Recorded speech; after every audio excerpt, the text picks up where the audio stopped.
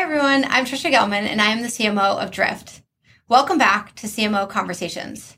In today's episode, I have Jennifer Johnson, aka JJ, the CMO of Amplitude. In today's show, we're talking about category creation, which JJ would say is her jam. By that, I mean she's done it a million times. She's known for it across the globe. She even worked with the people from Play Bigger, which is, the book you can read about what you should do if you want to create a category. In this episode, we talk about what is a category? Should you create a category? Why should you create a category? What are the components of creating a category? And what is the hard work you're going to need to do as a marketing leader if you set out to create a category? JJ has so much great advice to share on this topic. Let's jump in.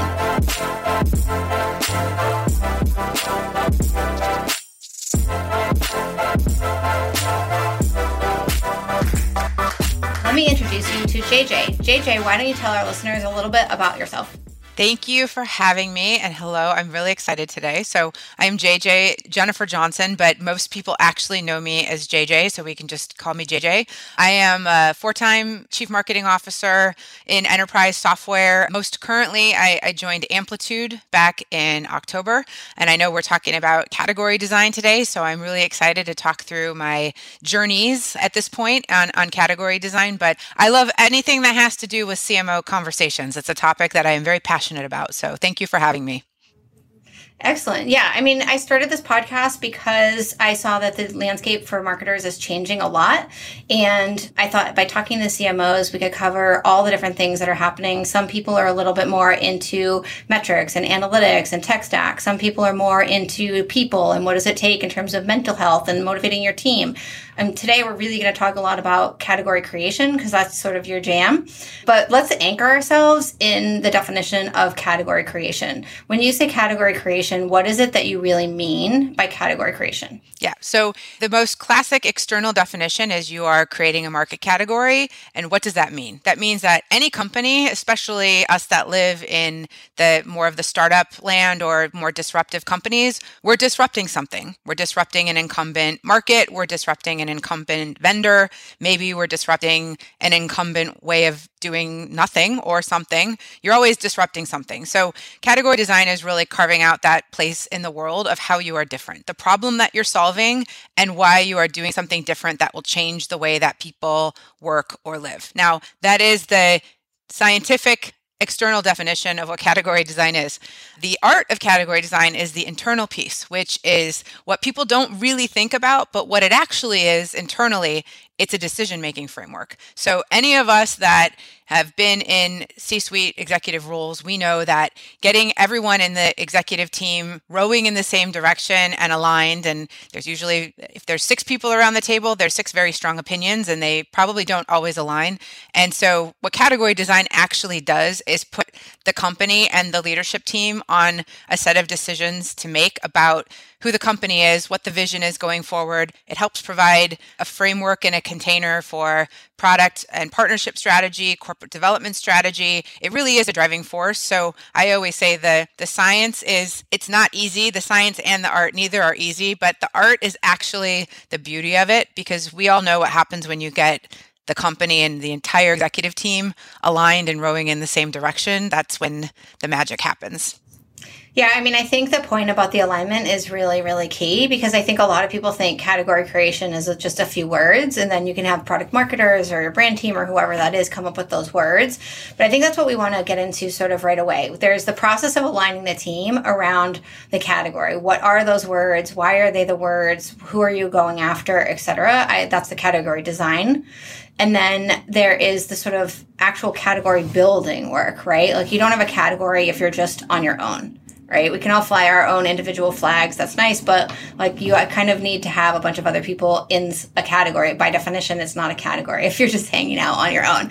And so I wanted to kind of hear from you. Like, do you have a checklist for each of these? And I think we've talked on the show a little bit with some other people about like designing a category and coming up with the messaging and positioning. But one thing I've seen, because we did in July, August timeframe, come up with a new category, is there's a lot of work for building and sort of recruiting the market into the category. So maybe if you have a checklist for that, or you could comment on what it takes.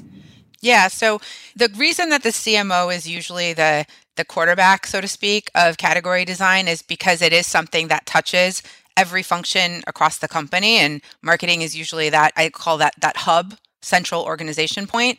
It also has a very direct tie into the company narrative, because if you think about the initial building of the category, the core deliverables are the point of view. Really, that is your narrative as a company. It is who you are, what you stand for, what problem you're solving, your answer to it, all of that. And that really becomes your company story. So the beginning phases of category design, it does look more like branding because you're actually redefining who you are and as a company. But it's not just the point of view. There's usually what we call a blueprint. And that blueprint is effectively the marketecture of your category, to use a term I know we're all very familiar with. It's really the visual representation of all of the inputs and outputs and your partnership ecosystem and your product capabilities and how data and products work together and data flows. It's the visual representation of how your category becomes real. And that truly is a partnership with marketing and the product organization, because you want to make sure that you're building a blueprint that is reflective of the product today and also where the product is going tomorrow. It's flexible, that you can grow into it over time. And then the third component, which is part of that blueprint, is the ecosystem.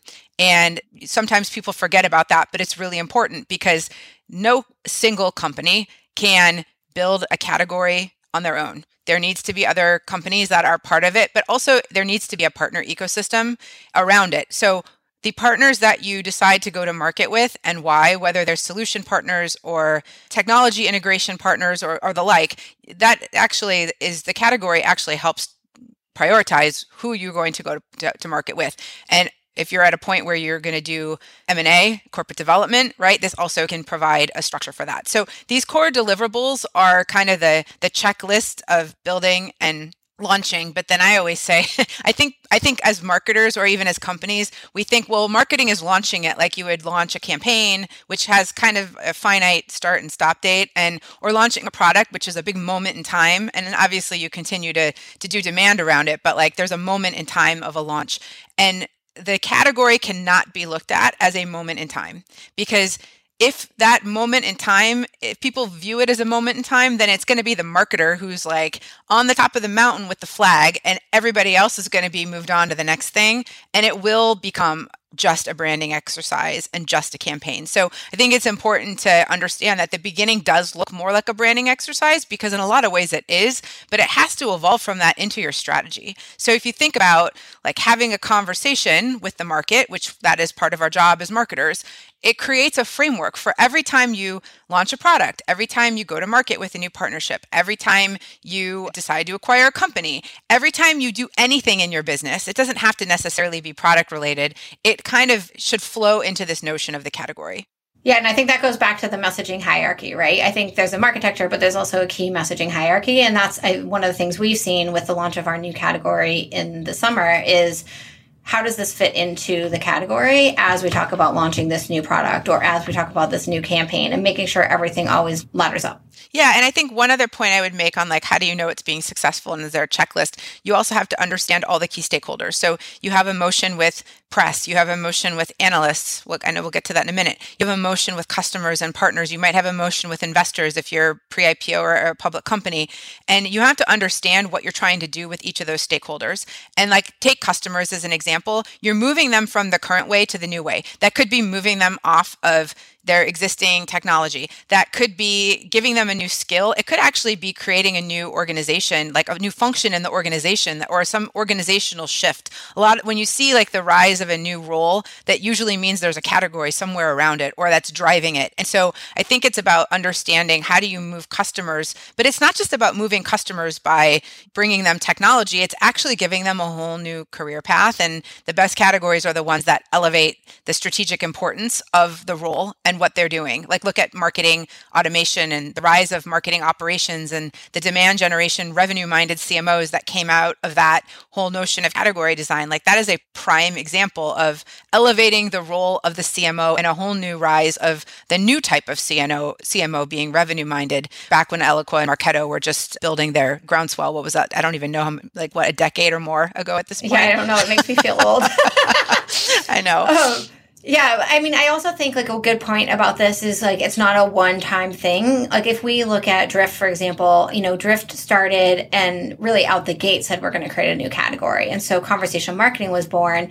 And if you look at what conversational marketing was 6 years ago compared to now, we're actually in the process of going back and looking at the book that we published on conversational marketing and deciding, do we need to refresh and do a version 2 of the book, or do we just do an intro chapter that explains what's happened, in the market since this started? Because what we anticipated conversational marketing being, which was more about leads and kind of playing off of marketing automation in that category, is kind of not where marketers are anymore. And now we're into this new thing, which is revenue. And so we've built a bigger category, which includes conversational marketing, but it's now, like you said, elevating the CMO to be about revenue and actually being together with revenue with like the rest of the C-suite in terms of product, sales, service, and marketing. Absolutely. Well, so you said, so there's two things is what I'd say is you're in act 2 of your category design journey. So that's one thing is that you can't just like drop the category and then forget about it. Like one of the things is with everything, you have to continually assess and reassess. And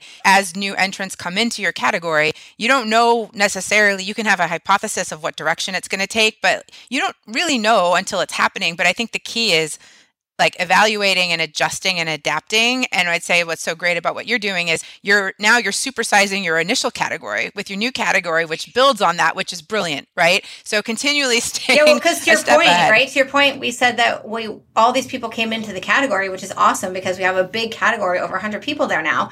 But I mean, companies, not people. But then the way it's now positioned is not exactly where we would want to have taken it, because it's kind of, a group of people now all participating. And so we decided we couldn't really co-opt our initial category to talk about what we wanted, and we therefore need to supersize. Yep, you're on the right path. And I'd say most companies that are building categories don't even get to the point that you're at. So bravo to you and to the company for even getting to this point, because most even don't. The team's done an amazing job. I mean, I've only been here a little over a year, and I came into this like great category creation already, so big shoes to fill.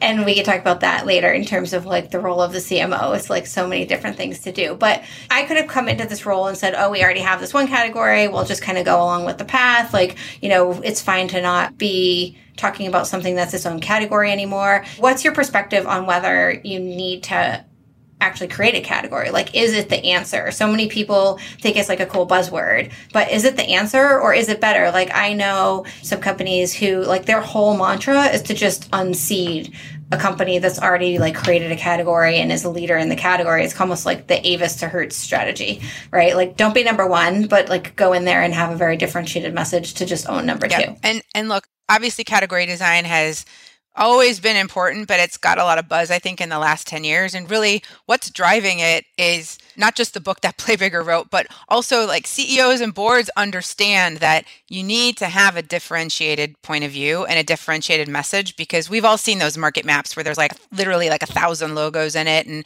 if you don't position yourself, and you're going to get positioned in a box that somebody else owns. And so there's a whole host of reasons why category design is a good thing. But I will also say that, is category design right for every company?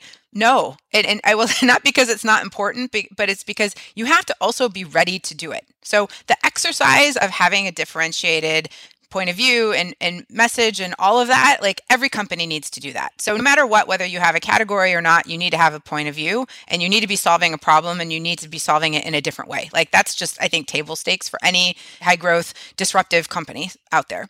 Is category design right? Well, the point of view will feed the category, but you don't necessarily need to go out with the full category on day one, because you also need to recognize the company's ability to drive change. And that's both internal and external, right? You have to be ready to do it internally, and you have to have support from the CEO and the entire leadership all the way down.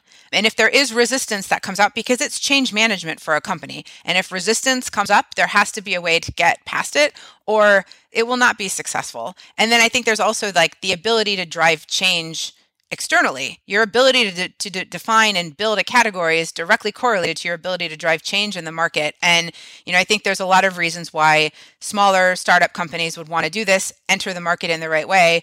The flip side of that, though, is, do they have enough brand equity? Do they have enough of the juice to actually get it going? So I think you can make a case either way, right? Big company or small company, and what's the right time. I think a lot of it is just dependent on the company and where they're at. Yeah, and I think it's only become harder, honestly, because the market is so noisy now, especially with people working from home or some people going to work, some people going to home. I mean, there's just so many new pieces of competition for people's time and mind share that like you really have to be purposeful. And I think like a good point for you is that if you're a really small startup, then potentially you don't have the funding and you don't have the resources to even go do the work to create the category in the market. In which case, like, you don't need to push the envelope. Yep. Have a differentiated point of view, period. And then if you have the infrastructure and resources and the desire in the company to go drive a bigger category, go do it. Right. And that's what I would say to everyone. It's not for everyone. That doesn't mean it's not important, but it's not for everyone. Yeah, I think, in building the category and having the right resources, being able to drive the change is also about influencing others and sort of creating a bigger set of noise than you yourself can create, right? Like when Drift 6 years ago was just starting out, they weren't that big, right? They fit into this category of being small, like really not having that many people, et cetera, but they're able to make a lot of noise by kind of co-opting a lot of other people from other categories or third parties. And so maybe something to talk about now would be like, who are some of the key third parties and analysts come to mind that you think, are important in category creation? Yeah. I mean, I think if you look like clearly get some of your forward-leaning, innovative customers. We all have them, right? Like our customers kind of all sit on the different ends of the spectrum, but everyone has those like very innovative, forward-leaning customers, whatever market you're in. Lean on them to help you drive it because it's a lot of social proof, right? Like people want to do what others are doing in their peer group. So you say find those customers. Partners too, find those innovative forward-leaning partners that are going to help you break into a new market, for example, and really lean on them.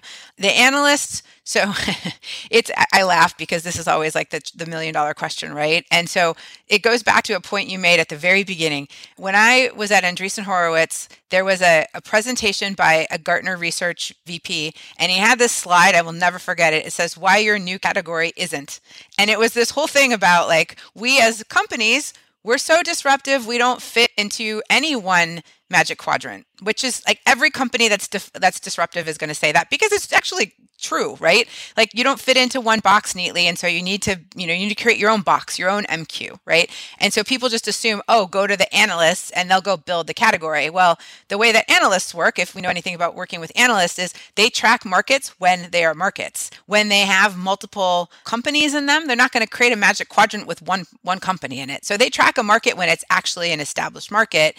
And by then, someone else has set the agenda if it's not you. So there's a little bit of philosophical misalignment. Now, I'm not at all saying that analysts are not good. I'm not saying that you shouldn't work with them. They're very important for many, many reasons. But when it comes to category design, I think having a real strategy around what you're trying to do with the analyst is really important because usually you have some core market that's your anchor core, and then you're building a superset on top of it. That's like a very natural motion.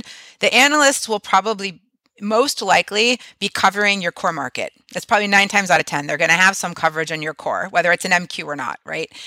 You want to make sure that you have leadership in that core market because in most cases, having leadership in that core market is the reason you can go chart the bigger category. So you want to make sure that you understand how to work with your analysts to make sure you have leadership in your core market. And then usually what happens is when you build a bigger category, you might be in, part of one MQ and part of another MQ and part of another MQ or a wave if it's Forrester, right? That's usually what happens. And so you have to be really thoughtful because you could spend all of your time just doing analyst briefings. So you have to be really thoughtful about what you're trying to achieve with all those different markets. And do you really want to be in them as a core, or do you want to just be a mention in one of them? So you need to have a strategy.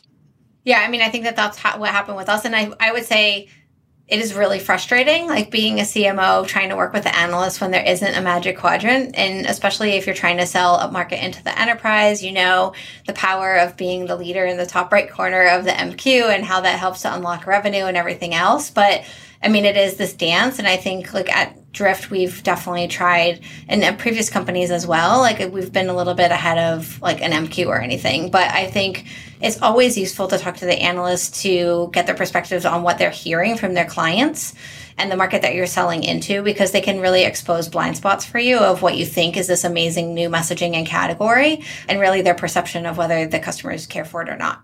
Yep, that's totally true. And I mean, validating your category with the analysts, I think there's the school of thought of, well, we're doing something that's ahead of where they're at. They're looking in the rearview mirror, so why get their feedback? But there's another school of thought of they can actually be a good validation source for you. And just as an analyst likes to have feedback into a product roadmap, they like to have feedback into your narrative as well. And so there's value in that. I think, also like where you go into the MQ, it's like this big debate, right? Everyone wants to be in the top right. And if you listen to an analyst, they'll tell you, well, every quadrant is good because each one means something different. And we don't mean that one is better than the other, but we all know how it's been interpreted is that if you're in the top right, you're the leader. I also think the visionary, like it's great to be the visionary. So that's not a bad outcome if you are creating a new category because it's basically validating that you're thinking about it differently. The third thing I'd say is have your customers put inquiries into the analysts because they don't like to be flat-footed. And if they start getting inquiries on something new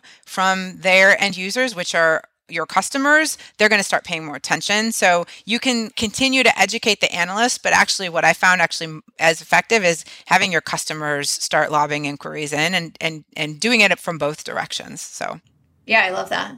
One of the things that we hadn't talked about this before, but as we talk through it, I wonder, are there specific roles in the marketing organization that you think are critical to do all of this work, whether it's category design or the actual creation out in the market? Because yes, if you're going to do 3 to 5 magic quadrants, I would say I need like a massive product marketing organization to go work with the analysts all the time. But like, what's your perspective on the roles within the team that you really need to like have as like A players? So every team, and I think of the marketing organization as is the three-legged stool of communications, demand gen, and product marketing. So I'm going to simplify it, right?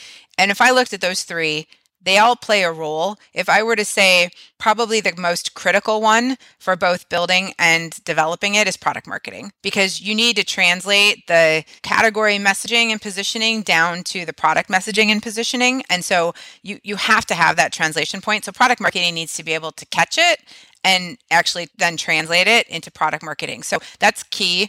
And I always put analyst relations in product marketing as well. So I know some, it's comms is a common place for it, but I keep it as close to product as possible. And so, I mean, those are two reasons why having product marketing is probably, I'd say, number one. I'd say comms is number two, because you can utilize strategic communications as a way to continue to develop your category. It's kind of the air cover of the category development. And then I'd say demand gen third, not because it's not relevant, but because I think of category as the umbrella vision. And I think of demand gen and campaigns and field marketing and digital as more of the ground war. And so you sometimes have to kind of bring it down one level. If the category is really like at the top level, then what are the initiatives, the solutions underneath them that might be like budgeted projects, things that like the specific personas care about, speaking to a specific problem for that persona. And that's really where you want to probably build a lot of your demand gen around it. But the category is really the vision umbrella that covers it all. So yeah, awesome. It's great to talk to you about category creation. I mean, we've had other guests, but I think everyone brings like different inputs. Like our previous guest was much more like tried and true product marketing leader, now CMO, but really came up from product marketing. And so their perspective is much more on that sort of messaging and how you use it and structure it. How did you become so passionate about category creation? And with that, how did you get involved with the Play Bigger crew? Yeah, so I'm actually also a product marketer turned CMO. And I think that product marketing skills that you gain on positioning and understanding the competitive landscape and understanding the product, like all those things actually do you well when you're thinking about category design, because a lot of it is strategic positioning. And so it kind of just was like, I just naturally gravitated towards it from that perspective because of my, like where I grew up, so to speak. How I got to know Play Bigger. So I think I was a campaign manager at Mercury Interactive in like the early 2000s. And my CMO there was Christopher Lockhead, who is one of the authors of the book. And now is a multi-book author and a podcaster and talks about category design a lot. And so I got a chance. Oh yeah, he's great. We've had him. He's at Hypergrowth. He's spoken. Like he's definitely a friendly of ours. Yep, he's awesome. And so yeah, I learned category design for the first time in Mercury, working for him. And then I got reintroduced to play bigger again as a CMO between one role and the next. And I worked with them as Play Bigger. And then one of my other very dear friends, Dave Peterson, who is Play Bigger and now the CMO of Salonis, was Play Bigger at the time. And I worked with them on a couple of category design engagements. And then I went into Tenable before my current role. And then I did category design for Tenable. And it was the story that we eventually went public around. And so I won't say that I'm doing it now for Amplitude, but you can probably guess. You can probably guess what I'm working on. I think anywhere you go, there's some amount of category creation going on, because if not, I don't know, maybe you have like a second career, you're going to go off and, it's a pretty good assumption at this point. That's awesome. So let's say that you have launched your category. What would you tell people is like their best action plan once they've launched their category? Yeah. So I think it's like taking stock of, I go through each stakeholder, press, analysts, customers, partners, and investors. And I look at kind of where the current perception is of your company, of your category, of what the status quo is, and how attached each one is to it. And so that might look differently. So like for press, it might be like, what are they writing about? For analysts, it's how they're tracking the market. For customers, it's what technology or what's their current process of how they do things to solve the problem. And then you look at where they're at and where you want them to be, which is your category. And in some cases, it might be a short jump to get from old to new. In some cases, it might be a really big jump to get from old to new. And then you build a roadmap for it. And that's how I think it's actually like a great way to frame your marketing strategy. Because really, if you think about like, we call them lightning strikes in the Play Bigger model. And it's like once a year, twice a year, whatever that is, right? It's where you go out and every message is revolving around your category. But really what it's doing is it's moving one or more stakeholders like from old to new and getting them a little bit closer. So once you have like that framing and then you can actually start to map out your marketing strategy and your launch strategy and your campaign strategy around like having one or two lightning strikes a year and what those look like. It actually it helps just put a lot of things, I think, in perspective. So I like framing and frameworks and things like that. And category design actually does give you a framework. So building out, and then you can build out like really a 3-year roadmap. So if you know what the category is, you actually know what is going to layer in over time, because you can't do everything on day one. And like you wrote a book, for example, right? And so like that could be like, that's a lightning strike right there. Like you're writing a book on your category. And like that doesn't happen necessarily the day you launch the category, but like you're like, okay, we're going to do this, and then we're going to do this, and then we're going to write a book, and like you kind of lay everything out. So it's just a nice way to think about things. Yeah, I love that. And I think this is a great episode because we have CMOs who like just are thinking about how do they think about their business and what they're doing. And then we have a lot of listeners who are people that would like to be CMOs sometime, up in their career, whether it's now, in the next year, in 5 years. And I think this episode has really been great and revealing in terms of not just like the words, but what's behind the words and what does it take to be successful. We're running out of time on this episode. And so I want to wrap up with my signature question, which is a lesson, but I know we're going to do a short second episode. So I want to have this lesson be about category creation. So if you think back on your career, what's one lesson you would share with people relative to, your interest in category creation? Get alignment. Make sure you get alignment. And it's tough, but I swear it's much less painful when you get alignment and kind of get over conflict or any humps you like in the, any potholes in the road early on, because it becomes exponentially more difficult to get past them the further along you get. So go through it at the beginning. It'll be painful for a little while, but you'll come out much better on the other side. Thank you for listening to today's episode with Jennifer Johnson, aka JJ. We're going to wrap this episode here. There's so much to talk about that we'll be back in 2 weeks with JJ, where we talk about the ever-evolving role of a CMO.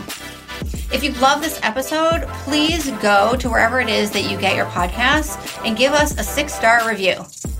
If you're really passionate about CMO content, then check out my newsletter. I release it every other week. And until the next episode, have a great week, and I look forward to talking to you again soon.